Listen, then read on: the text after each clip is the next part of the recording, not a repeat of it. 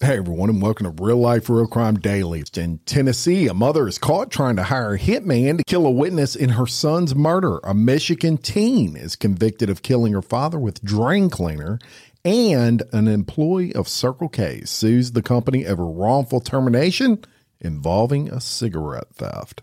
These stories and much more coming at you today. I'm Jim Chapman. And I'm Woody Overton. And I'm Mike Agavino. What's up, fellas? Happy Thursday. Right? Happy Thursday. You know, they don't have a hump day is on Wednesdays. Yeah. I don't know what a Thursday would be. Either. You got Taco Tuesdays. Recover from being humped? Thirsty Thursday. Isn't it Thirsty Thursday? Yeah, it is Thirsty Thursday. That's right. It's thirsty every day for Woody Overton. Especially on Thursday. Thursday is the worst traffic day of the week in almost every city in the United States. Yeah. Really? Yeah. I did not know that. Well, when you think about it, it's so a lot of people escape early on Fridays or take 3-day weekends and work from home on a Friday, whatever. Yeah. And so Thursday becomes sort of the day you have to show you're serious about work and show up because you're about to blow it off on Friday. Right. And so, so Thursdays, living in LA on Thursday afternoons, forget it. I mean, take you 2 hours to go 20 miles. Living in LA on Thursday afternoons for me, LA being Louisiana, I'm usually taking the back roads to get to the country place. You do take the back roads. Yeah. The back roads. Back roads. Well, let's get into some crime, guys. Crime time. Let's do it. A 27-year-old. I feel like I got to sneeze. Okay, sorry. We don't boom sneezes. A 27-year-old woman who served time in prison abroad pled guilty in federal court Friday to conspiring to kill her mother while on vacation several years ago. Heather Mack entered a plea for conspiracy to kill a U.S. national and faces up to 28 years in prison in connection with the murder of her mother, Sheila von Weiss. In October of 2014, y'all, way back then, Mack and von Weiss traveled to Bali together for vacation. Back to Bali. Mack used her mother's credit card to pay for her boyfriend, Tommy Schaefer, to fly to Indonesia to help her kill von Weiss. On August 12th of 2014, Schaefer went into von Weiss's hotel room, beat her to death in front of Mack. Then they stuffed her body in a suitcase and left it in a taxi cab. True freaking story. Right. Mack and Schaefer went to trial in Indonesia, and they were convicted of charges related to von Weiss's death. Mack was sentenced to 10 years in prison. She served 7. Schaefer, however, is still incarcerated while serving an 18-year sentence. Special K prison, isn't it? Yeah. Oh, that wasn't Indonesia, though, was it? I thought it was. I don't know. It's my bad, guy. In November of 2021, Mack returned to the United States and was subsequently arrested on charges of conspiracy to kill in a foreign country, conspiracy to commit foreign murder of a U.S. national, and obstruction. She could have faced life in prison for the first 2 charges if she went to trial and was convicted. Schaefer faces the same charges out of the Northern District of Illinois and will be sentenced in December. That is insane. And then what I didn't realize, so she served this sentence already in another country. Had she not come to the United States, and so I didn't even realize Did she? I don't think she did she? Probably not. Yeah. I don't think she would have come here if she did. Because I think they got her right when she got off the plane. Yeah, they were waiting on her. They might have actually had put a detainer on her, right? If they were going to charge her, the feds are going to charge her. They're not going to just let her walk out of the Bali prison. I'm sure U.S. Marshals escorted her back, but I'm not. Yeah. I read the story too. It seemed like she flew here, just like on Delta. Well, it may involve the girl. It may involve, because I don't know where the little girl was at that point. Yeah, the guy is still in prison. He's right, but the daughter that she had in prison, she had a baby while she was in prison. Yeah, and so the baby might have been in the U.S. at that point because there were custody battles over who was gonna have the baby. Wow. She also claim that this was not a planned thing, that he killed her, that she, that she was not intending to kill her. Actually, the story is, for whatever reason, somewhat sympathetic toward her for whatever reason. So I don't know. Maybe it was a nice suitcase. Yeah, maybe killer. I guess they thought they were going to get prosecuted. Right? Pretty major national story right now as well. So. Yeah. Well, this past weekend being Father's Day, and I was blessed. I'm still blessed enough to have my father with me, and I got to bring him up to Mississippi to her favorite place to eat and all that. And he and I have had our disagreements over the years, as all fathers and sons do. But this one, I never had this kind of disagreement. So a Michigan teenager was convicted last Thursday of throwing drain cleaner on her father as he napped after he broke a promise to take her to a hair salon for her 18th birthday. Jesus. There you go. So, and I know I'm going to have Mike jump on me on this name, but here it goes. Megan Joyce Emowicz, 19, was found, I'm going to call her henceforth Megan Joyce I.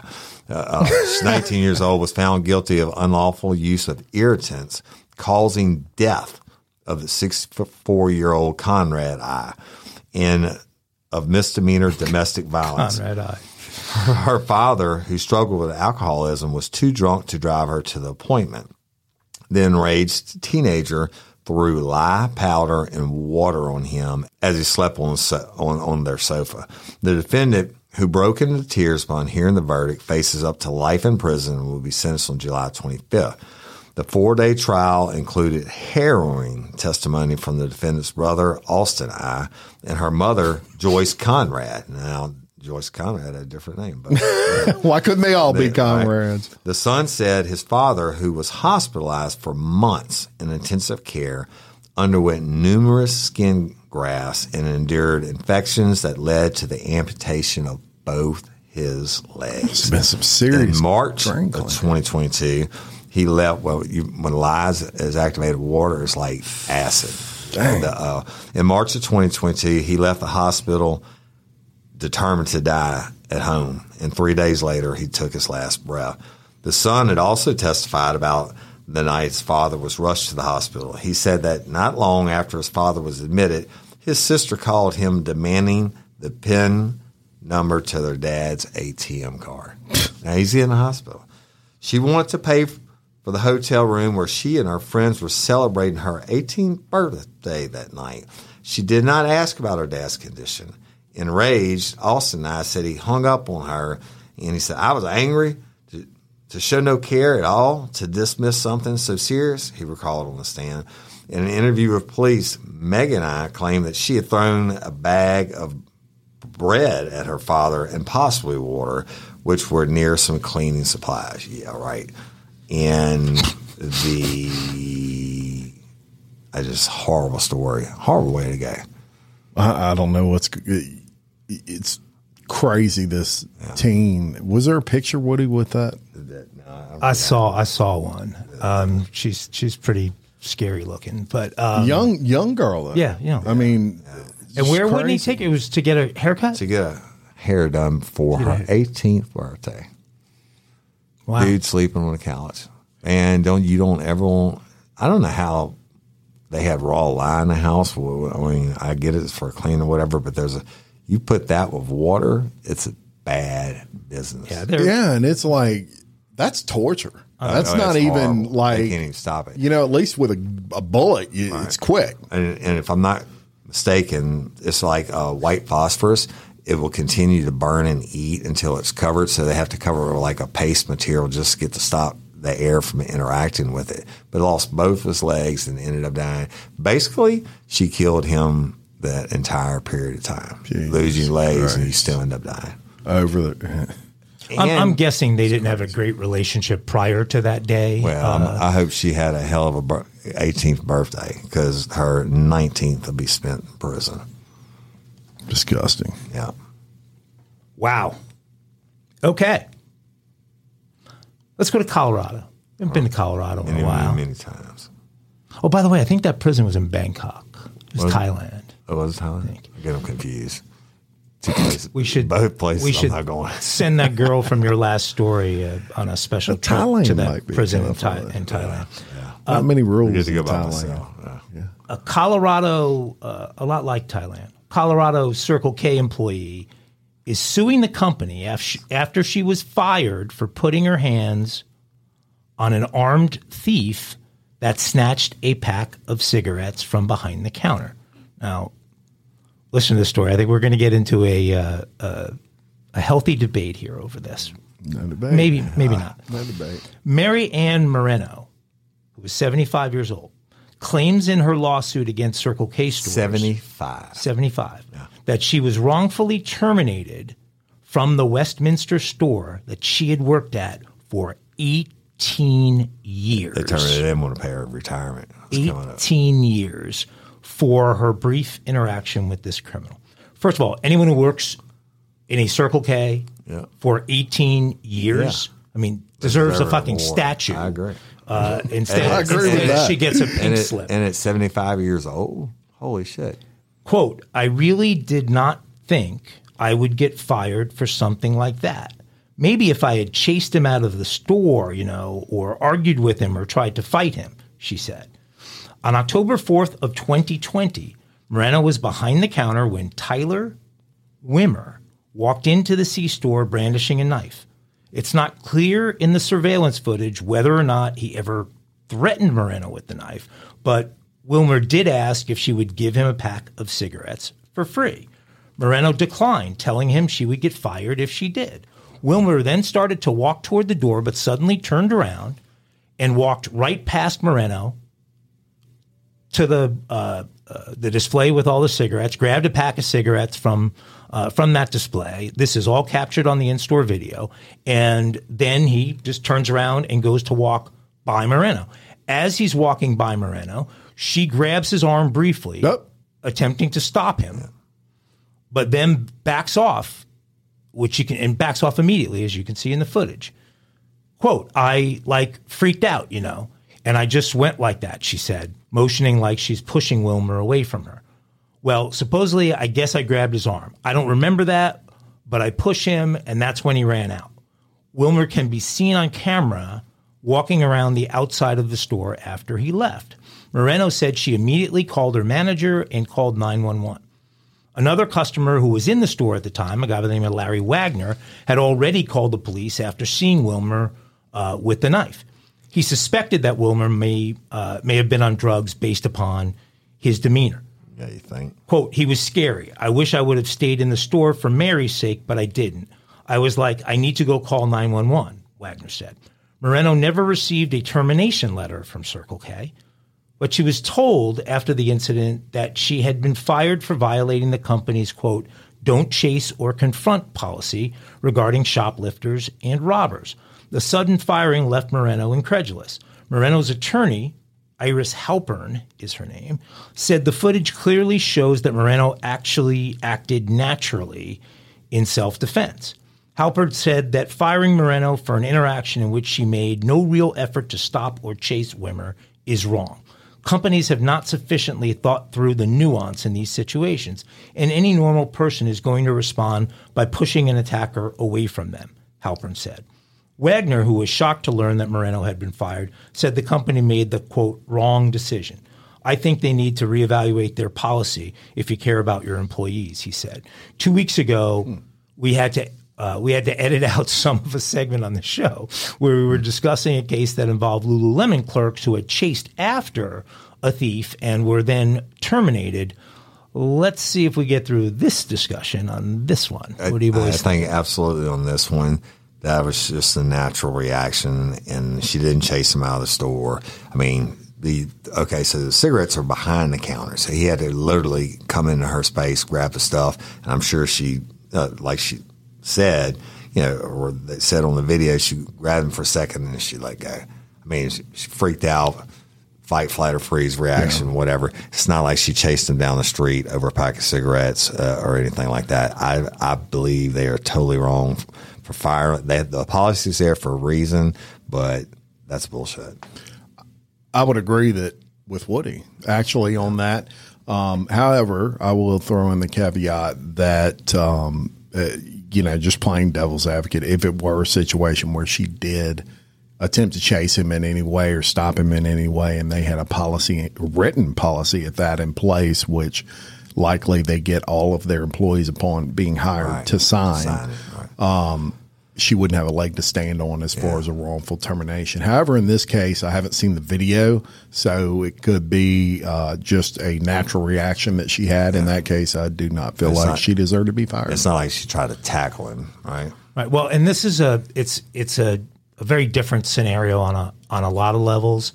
I think we're all in agreement here that, and especially somebody who's, you give 18 years of your life to Circle K. Minimum wage. Give me a break. But this was also a store that wasn't in a position where it was constantly being robbed over and over again, and no one was doing anything to support the employees, like hire a security guard or something like that. Which I think if we all revisited the Lululemon's situation, there was a solution right in front of the company's eyes that the company should have gone for, which was to put full-time security into that location that had been robbed 12 times. I agree.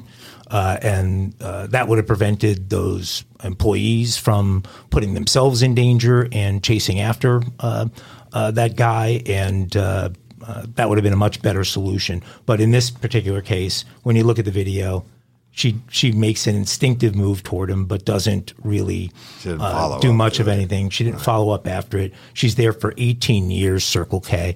And I hope she gets a big fat check. Yeah, I hope she does. And Carl, I hope you have. I hope you've sold your ownership of Circle K, and somebody else would be paying that bill. Crazy.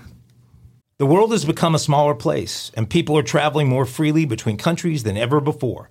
And companies are doing more business outside of their home countries than ever before. The geniuses at Rosetta Stone saw this trend beginning to develop years ago and have dedicated decades toward researching and refining the best and most efficient way to teach someone a new language. Rosetta Stone has been one of our most loyal sponsors here at Real Life, Real Crime and The Daily Show, and that's because many of you out there have trusted Rosetta Stone to prepare you for everything from a family reunion to a once-in-a-lifetime trip to a business trip in a faraway country. Rosetta Stone is the most trusted language learning program in the galaxy. Rosetta Stone's been there for us with a great product at a great price. Rosetta Stone is the trusted expert in language learning for 30 years with millions of users.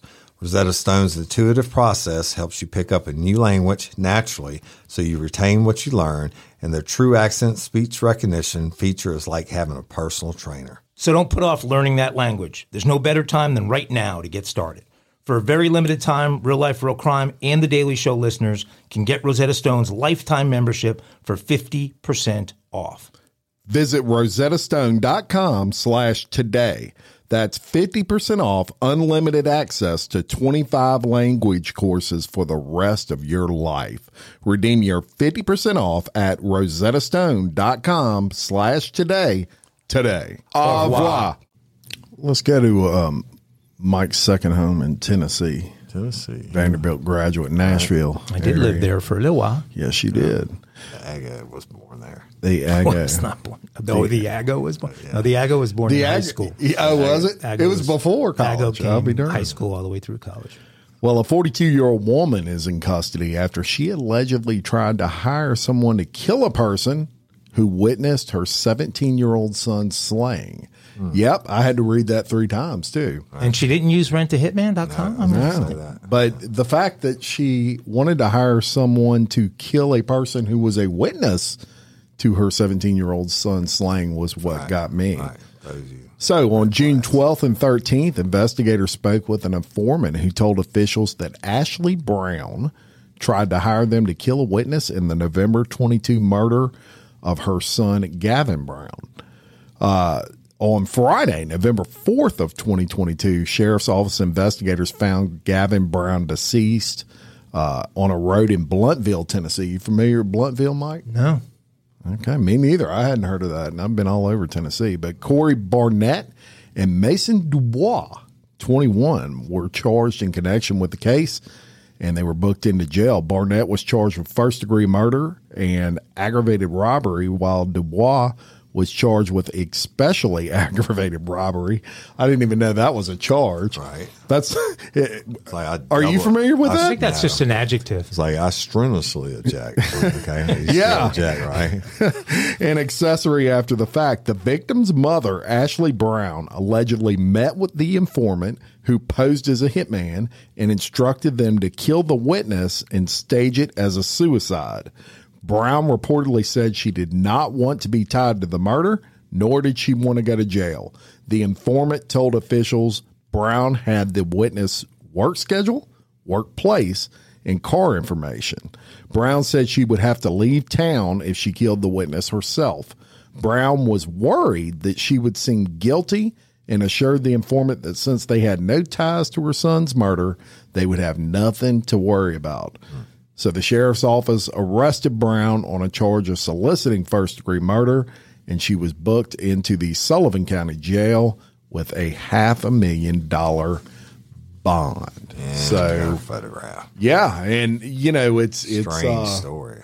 Very strange story, and it seems like we're covering a lot these days of these people trying to hire hitmen. Yeah. Whether it's on hitman.com or whether it's in person. No. I mean, we've covered a lot of these where they're meeting with hitmen or supposed hitmen. That's crazy. Somebody needs to open a more respectable hitman business. I'm telling you. If they were. By the way, Blumpville is near Johnson City, so it's. I know where Johnson City is. Smoky Mountain Appalachians sort of coming together there. Okay. Interesting. Another thing we seem to be covering, or we've talked about in numerous stories about people dying from these, what do you want to call cosmetic surgeries, right? But check this one out. A Colorado plastic surgeon was found guilty Wednesday of attempted reckless manslaughter in connection with the death of his teenage patient. Jeffrey Kim was also found guilty of obstruction of telephone service for failing to call 911 for 5 hours after 18-year-old Emmeline Nguyen, right? I know it's Nguyen. It's Nguyen. Nguyen. It's actually said Nguyen. So Emmeline Nguyen went into cardiac arrest. He was acquitted of the more serious charge of negligent homicide. The verdict is vindication for the family, Nguyen family attorney David Woodruff said. It is finally justice. He had the opportunity to get her emergency medical help, and he stopped his entire staff from doing that. He said, I think it is a reminder to the medical community that they are not above the law. She was a wonderful girl and had her whole life ahead of her, and to die so senselessly like this has been a real tragedy. Nguyen, then 18, was receiving anesthesia before breast augmentation surgery at Colorado Aesthetic and Plastic Surgery when she fell into a coma. She never regained consciousness and died in the hospital in October 2020 at the age of 19. According to prosecutors, several medical staffers, including 2 nurses, asked permission to call 911, but Kim, the doctor, refused. Rex Meeker, a nurse anesthesiologist who administered the anesthesia, testified in court that he told Dr. Kim, we should send her to the hospital. It's standard operating procedure. Meeker was originally charged in connection with her death, but prosecutors dropped the charges. Dr. Kim's defense attorneys argued that Meeker was to blame and that it was the anesthesia he gave her that killed her. Meeker did end up surrendering his license, but was not charged with the crime. So we understand the medical procedures don't always go as planned, but this defendant showed a shocking and extreme lack of judgment and humanity by failing to call for an ambulance and denying his patient appropriate treatment in a hospital setting. That's what the chief district attorney said.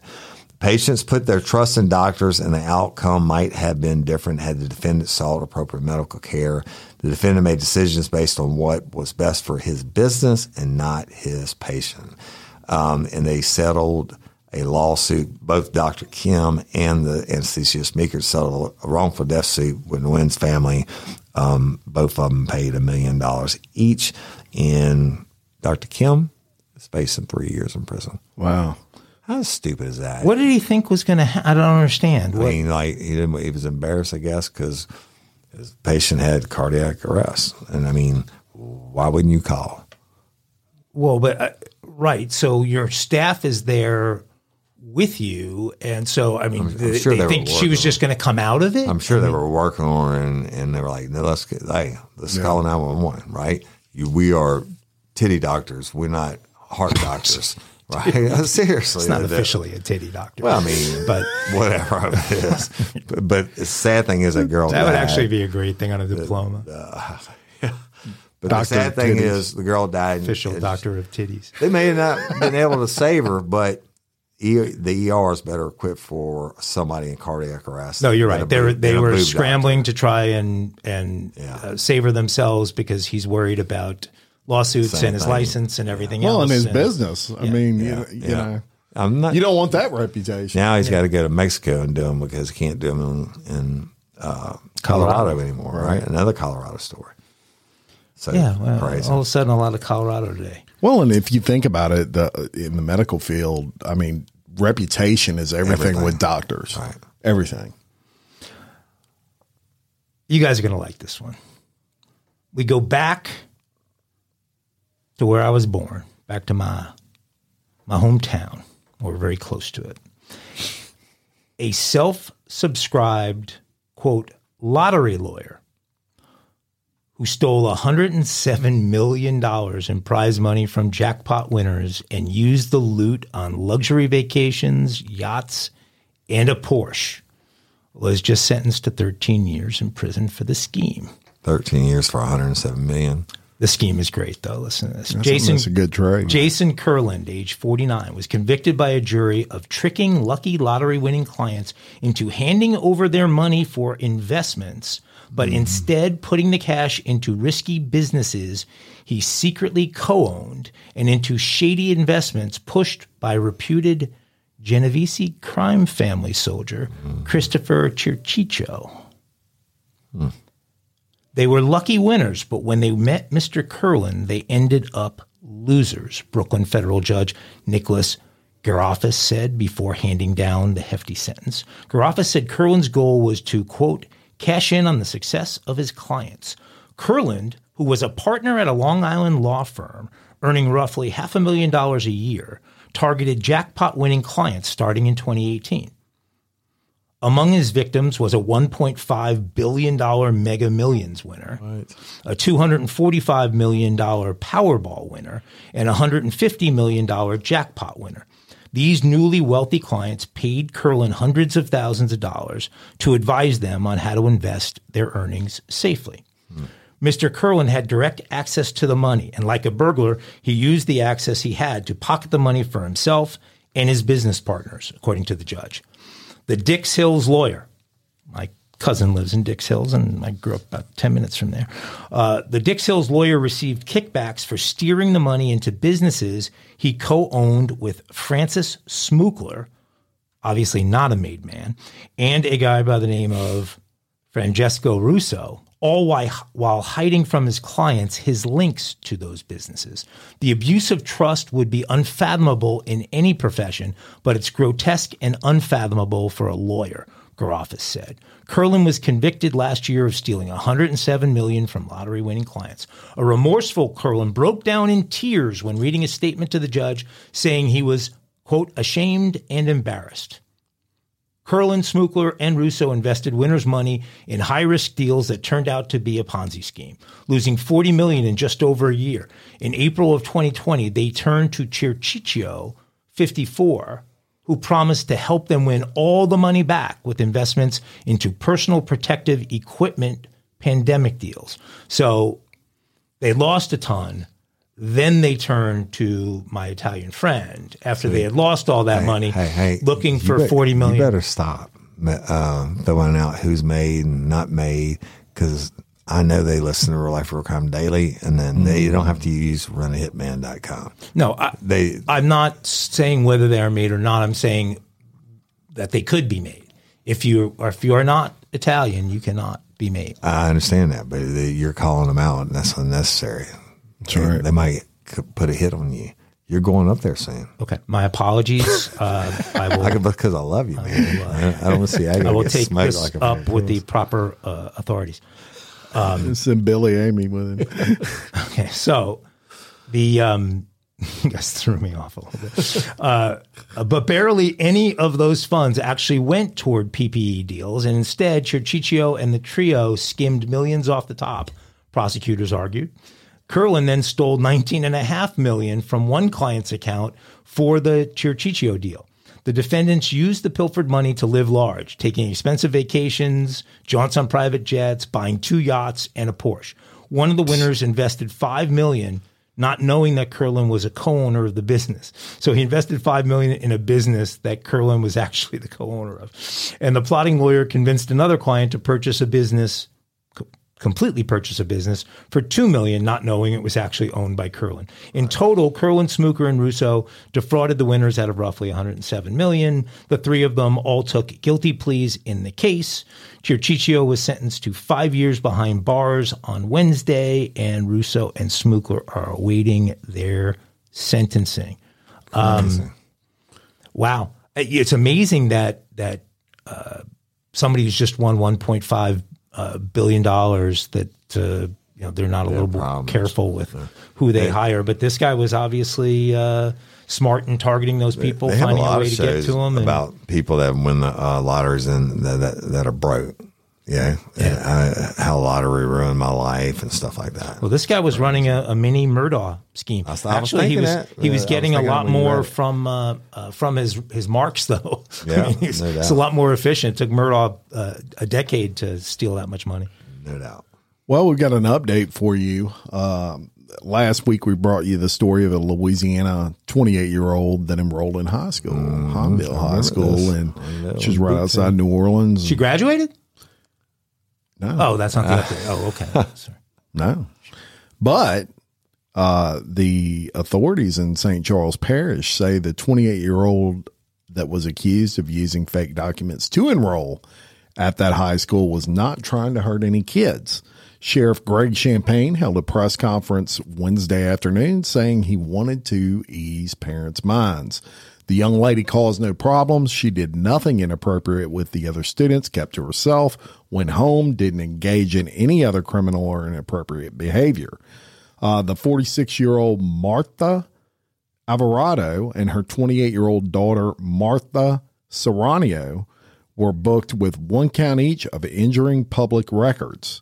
The two created a fake passport and birth certificate from Honduras so that Serrano could get a good education and better learn her English. That's what I've said the other day. The mother was in the country on an expired visa, and the daughter had documentation of being processed by the federal government coming into the U.S. in late fall of 2021. Officials were unable to comment on their most current immigration status, so St. Charles Parish Public Schools plan to audit all enrollment records of current students and evaluate from there.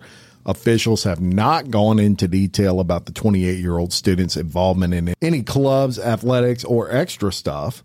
Both women were held on $30,000 bonds for their alleged crimes, and the sheriff said they made bond within a few hours of booking and were released from custody. So essentially what they're saying is she was just trying to learn English. Hey, and like I said the other day, that's what was happening. But it would have been much cheaper for her to go to our sponsor, Rosetta Stone, and get 40% off by using the code RLRC. I don't know if there is a code. I think it's just today. Yeah, it's slash today. Today is the code. Maybe we can reach out to our friends at Rosetta Stone and help this lady out. A 28-year-old. I mean, what do y'all think of that though? I want to get y'all's opinion. I think that she was getting a good education for free. Was 28 years old. She in the country legally? She was on a visa. The mom's visa was expired, but I think it's human nature, and she's going to figure she can get away with it. She's getting an education. She's going to learn to speak habla English and get a good job. It's the kind of thing you can't endorse, but you can be sympathetic to what she still should use Rosetta Stone. Okay. Yeah. Well, that's the update on that. Yeah, I figured that was going to come out. They didn't say anything about her enjoying the meals, and we talked about that, but whatever. Next story. Oh, this is messed up. Law enforcement officials believe they located the remains of a 4-year-old girl who was reported missing this week, even though she had most likely been dead for several weeks. Sequoia Samuels was reported missing on Thursday, June the 15th. The 4-year-old girl had a known medical condition, and she was last seen in the city's uptown neighborhood. Several law enforcement agencies assisted in the relentless search for Sequoia. On Thursday night, police found a body in close proximity to the apartment where Sequoia lived with her family. The body, however, had not been positively identified yet. Then on Friday, June 16th, officials announced they ended the search for Sequoia as investigators believe she is deceased. Memphis police arrested Sequoia's mother, Brittany Jackson, on charges of aggravated child neglect, abuse of a corpse, and false offense report.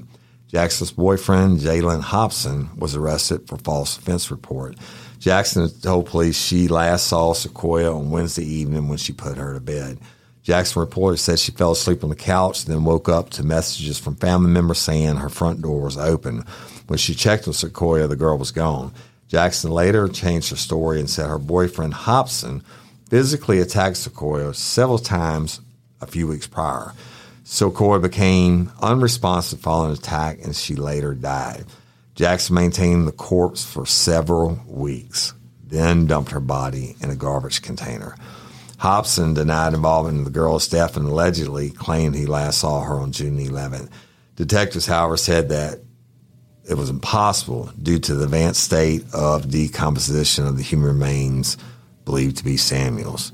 So basically, they kept that baby, dead body, hid in the 4-year-old for weeks. And then just threw it in the trash.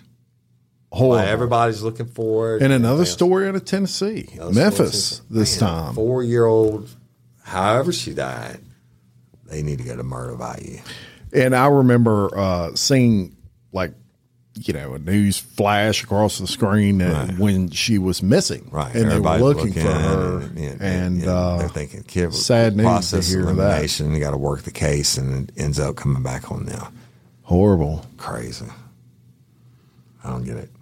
I don't get it either. Okay, we're going to a place that I'm all too familiar with. Central Pennsylvania, State College, Pennsylvania, as a matter of fact, the home of the Nittany Lions of Penn State, where a prominent professor is facing criminal charges after he was allegedly caught on camera having sex with his dog in a public forest. Nice. In the public forest.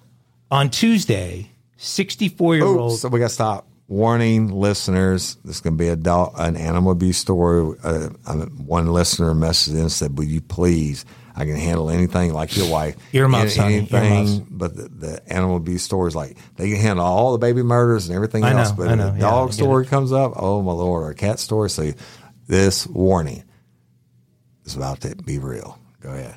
On Tuesday, 64-year-old Temis Matsoukas was arraigned on charges of sexual intercourse with an animal, animal cruelty, open lewdness, and indecent exposure. The investigation began 2 months ago when the Pennsylvania Department of Conservation and Natural Resources installed a trail camera at Rothrock State Forest because someone had been stealing from a public restroom. Rangers reviewing that footage were not prepared for what they were about to see. I guess not. The images allegedly show Matsoukas wearing nothing but a ski mask, boots, socks, a watch, and a backpack. He is seen masturbating near a woman's restroom before engaging in a sexual act with a dog, according to police. Investigators obtained footage from other trail cameras dating back as far as 2014 that allegedly show someone matching Matsoukas' appearance walking through the woods naked. In May, rangers were able to link Matsoukas' vehicle to the public recreation area and obtained his license plate, leading to his identity. Police searched Matsoukas' home and found a backpack matching the one photographed by the trail camera, in addition to a ski mask matching the one photographed. Yeah. An iPad was also found that allegedly contained explicit videos from the trail. Matsukis' dog, a collie, was found at his home and was consistent with the kind of dog seen in the trail camera footage. When investigators confronted Matsukis, he allegedly pleaded with them to kill him. Quote, "I'm done. I'm dead. You don't understand. I do it to blow off steam," Matsukis allegedly told the Rangers. The chemical engineering professor has taught at Penn State since 1991. Wow. 32 years. He is now on leave and has been relieved of his duties. He's expected back in court on July 19th for a preliminary hearing. I assume somebody's got custody of that collie. I'm sure somebody's got custody of that collie, and I know a jail cell that needs to be occupied by an actual creep that that he could take and you better believe if I'm booking this asshole in and I'm filling out his charge sheet, and I know the facts of the case, when I'm going to tell the jailers, and when he's being escorted down the hall to be put in the holding cell, they're going to tell everybody, This dude's in for screwing his dog.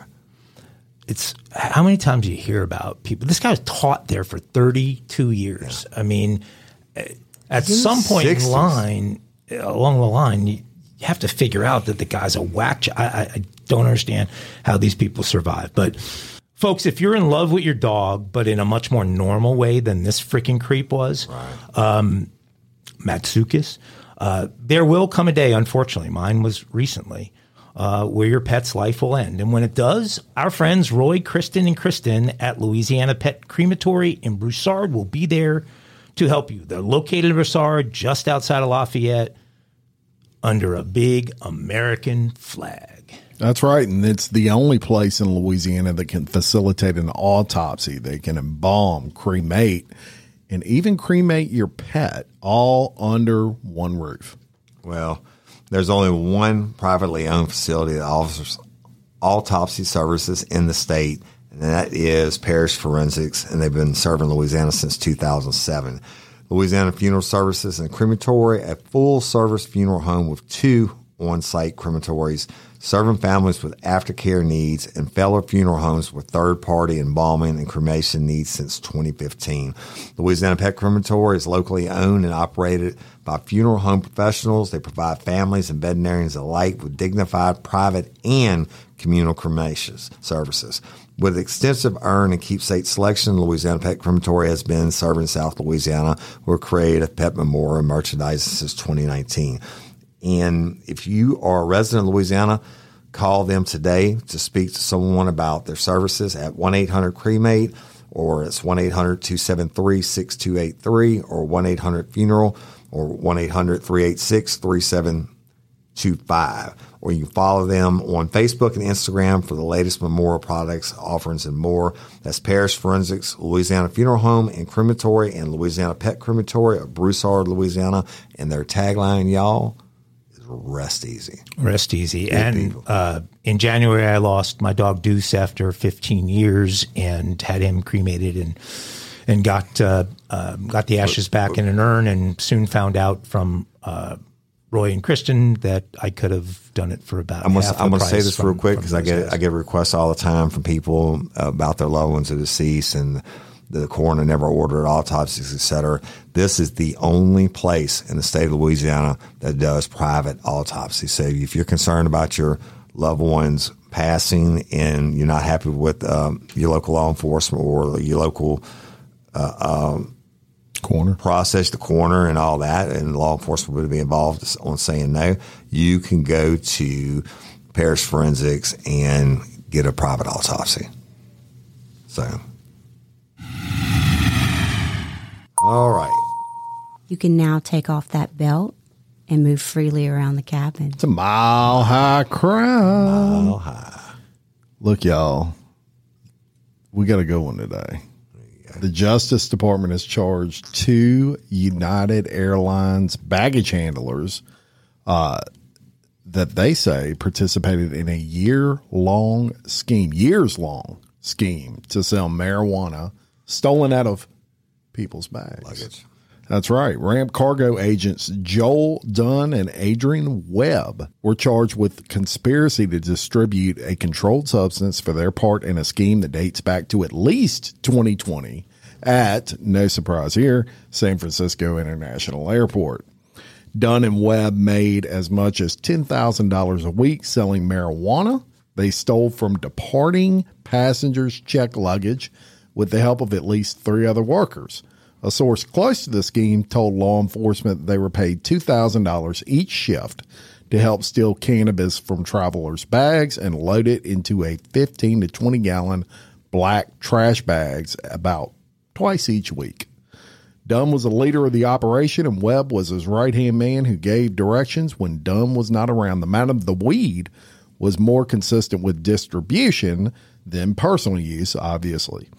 Federal agents began investigating the pair after they were robbed at gunpoint in the airport's parking lot, and video surveillance footage from the day of the crime showed the pair moving black trash bags consistent with the marijuana theft scheme out of the airport to help other employees, with the help of other employees. Officials then intercepted 2 individuals performing a similar act with large plastic bags and boxes at the airport. The pair, who were often seen with Dunn and Webb, were found to be carrying 30 pounds of marijuana. God, a lot of money. Yeah, so if you have marijuana you're traveling with, you may not want to travel through San Francisco Airport. You'd think this at least during that time is rare, but it's not.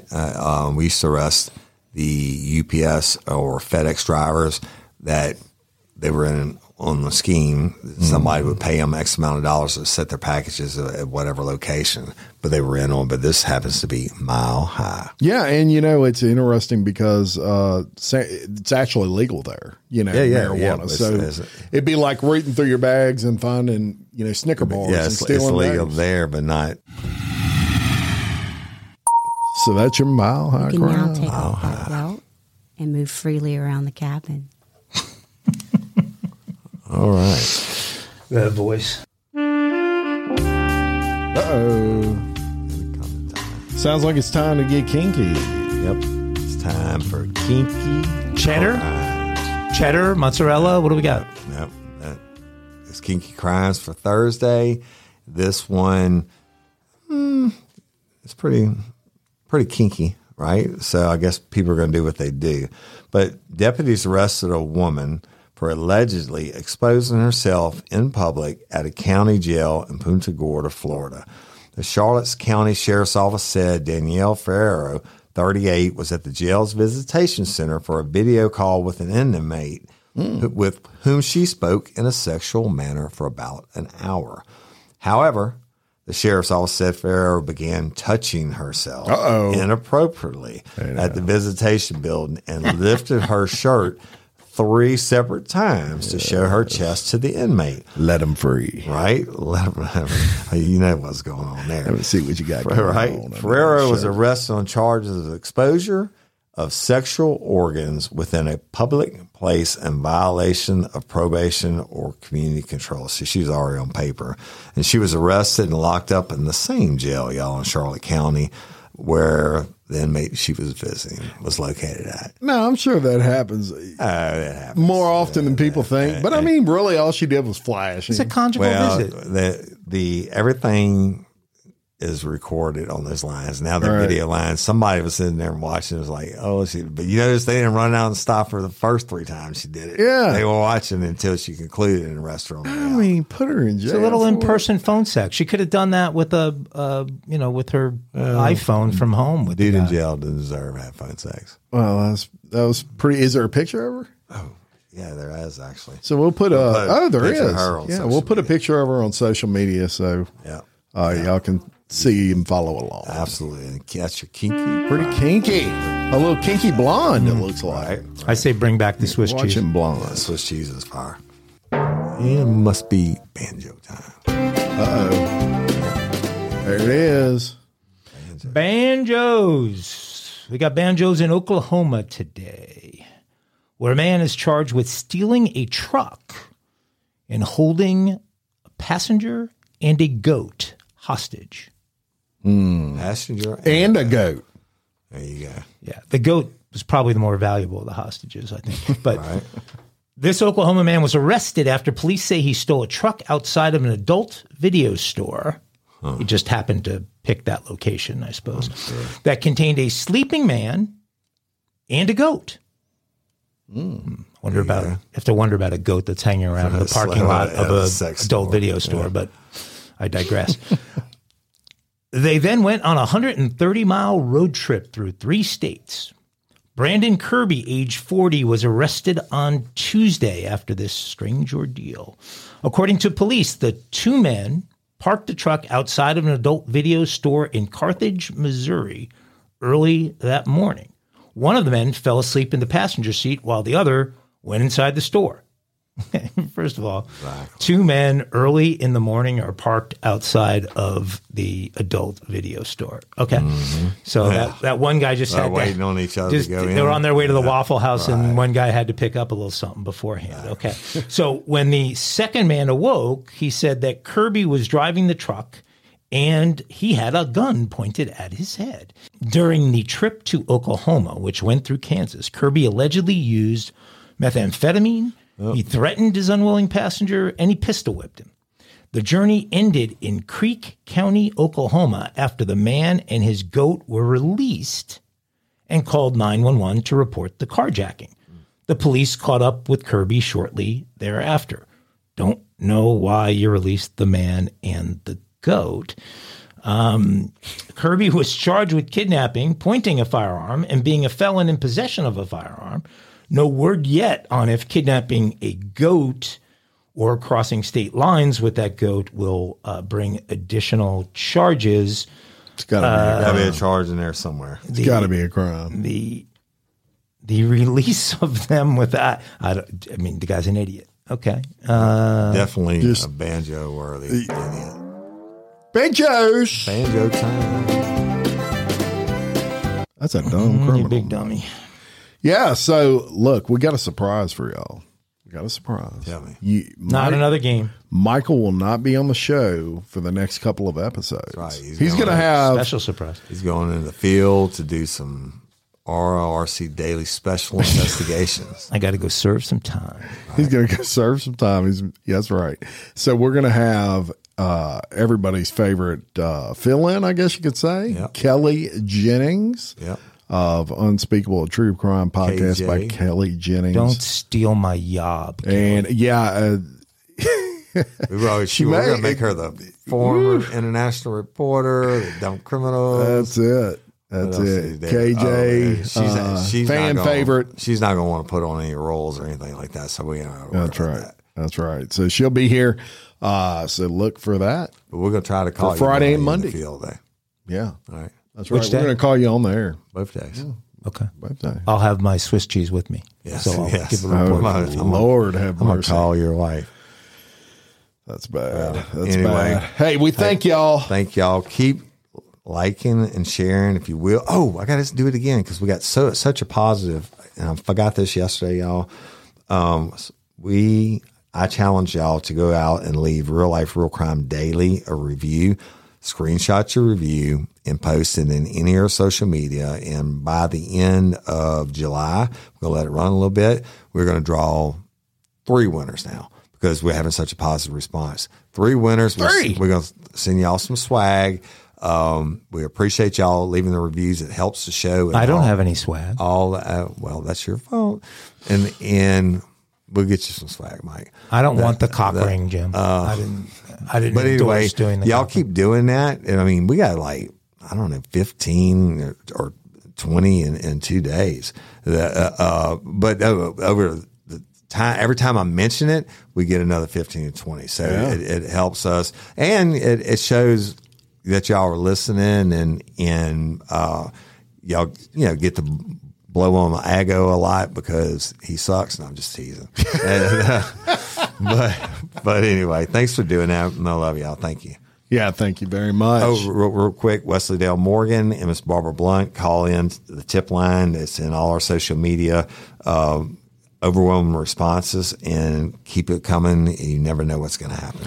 And last thing, Bloody Angola. Yes, Bloody Angola. Part 3 of our series with Burl Cain. Absolutely. Dropped today. Check it out. Wow. Right. Probably the best series we've ever done, and we've done some good ones. So check that Best out. numbers. Yeah. Yep. No doubt about best it. numbers growing, and check it out. Love y'all. Absolutely. Any last thoughts, Michael? You going to miss everybody? He's going to be traveling. I'm working on a new segment.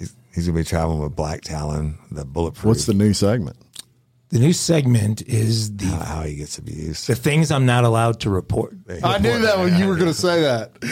I knew you were going to say that. Things I'm not allowed to Well, report. that would defeat report. the whole point of the, because if you had it as a segment, you'd be reporting it. No. It's the things I'm not allowed to report, where, where I will briefly summarize the things I'm not allowed to report, but I won't actually report on And those then things he's I'm not going allowed to, to and then he report. was going to say, "I want you fans coming out there and supporting me and try to sway us." That would make for some Mike, interesting. if Aga is nothing else, he's persistent. Yeah. Oh, I'll give him that. Yeah, he is Look, definitely persistent. It's Y'all like just a tell pit him bull no. on a Yeah. piece of hot dog or You something. just tell him no. There's always a way. Yeah. Yeah.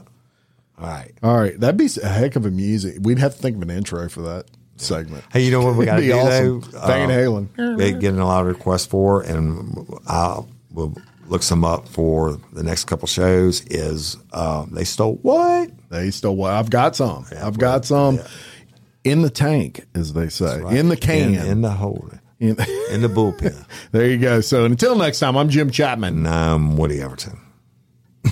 And Mike's trying to look some shit up. No, I know what music we want for our next. All right. I was just looking up the music. Don't do it. I know what you're going to play already. You don't know what I'm going to Oh yeah, He's going to play some roll music.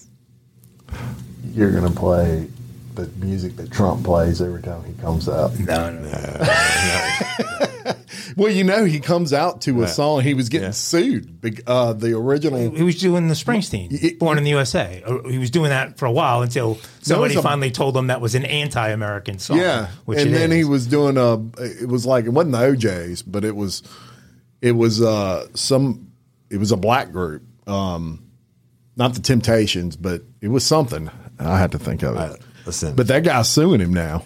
No, look, the hottest up-and-coming artist on the charts, Sexy Red, Sexy Red. and her new song, Pound Town. And you get permission for that.